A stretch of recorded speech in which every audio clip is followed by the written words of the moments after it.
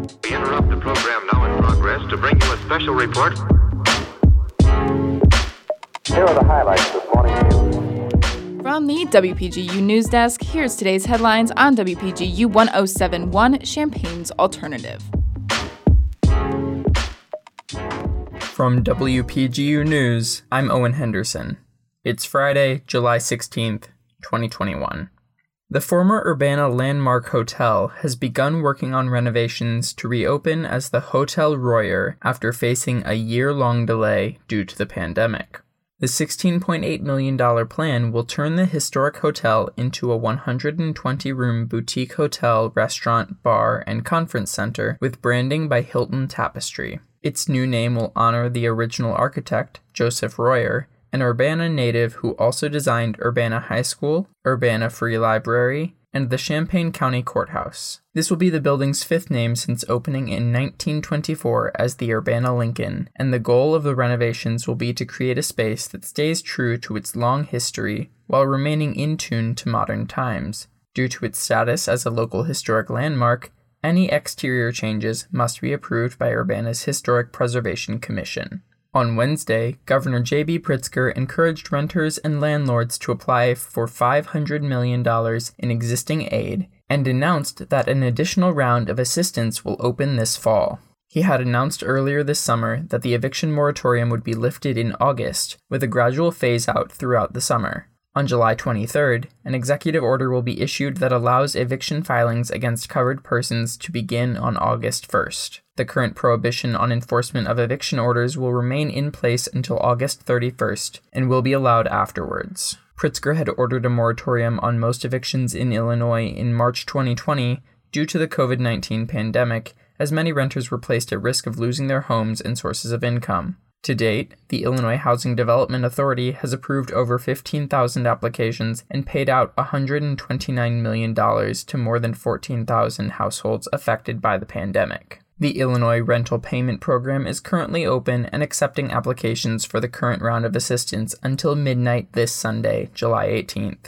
Applications can be completed at ilrpp.ihda.org. The Illinois Legislative Inspector General, Carol Pope, resigned Wednesday due to the lack of ethics reform. In her resignation letter to the members of the Legislative Ethics Commission, Pope said that she had no power to make significant reforms and referred to her position as a, quote, paper tiger. These concerns were also voiced by her predecessors Julie Porter and Tom Homer. Prior to Pope, the position was vacant for 4 years. Pope has offered to stay on until they find a replacement, even though she thinks it will be a difficult search. Governor J.B. Pritzker signed a package of criminal justice reform bills yesterday, making Illinois the first state in the nation to prohibit law enforcement from using manipulative strategies of interrogation on minors, with Bill 2122. Alongside this bill, Pritzker also signed into law a bill which supports the use of restorative justice practices, given that anything that occurs within meetings may not be used in future proceedings unless privilege is waived by the respective party. The governor also signed a bill that authorizes the resentencing of an offender if it is found that the previous sentence does not serve sufficient justice.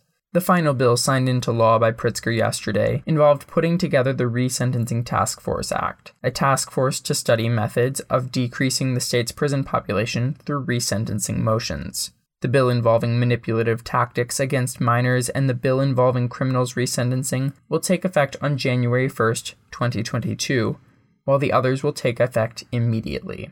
White House Press Secretary Jen Psaki blames Facebook and other social media platforms for spreading misinformation on the COVID-19 vaccines as cases rise across the country. Psaki says Facebook is not doing enough to stop false claims, as the Center for Countering Digital Hate reports 12 people are responsible for almost 65% of anti-vaccine misinformation. All 12 individuals are still active on Facebook. U.S. Surgeon General Vivek Murthy says he agrees misinformation is a large component for slowing vaccination rates and the growing number of Delta variant cases. A Facebook spokesperson said the company has partnered with government health authorities and researchers to take action against misinformation to protect public health.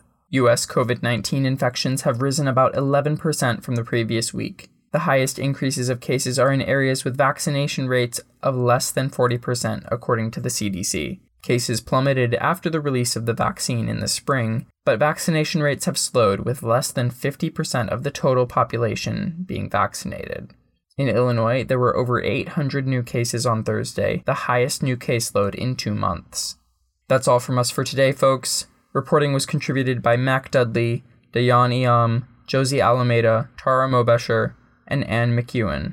Our interim regional editor is Tori Gelman, and our interim political editor is Owen Henderson. Our deputy news director is Emily Crawford, and our news director is Justin Malone. For WPGU News, I'm Owen Henderson.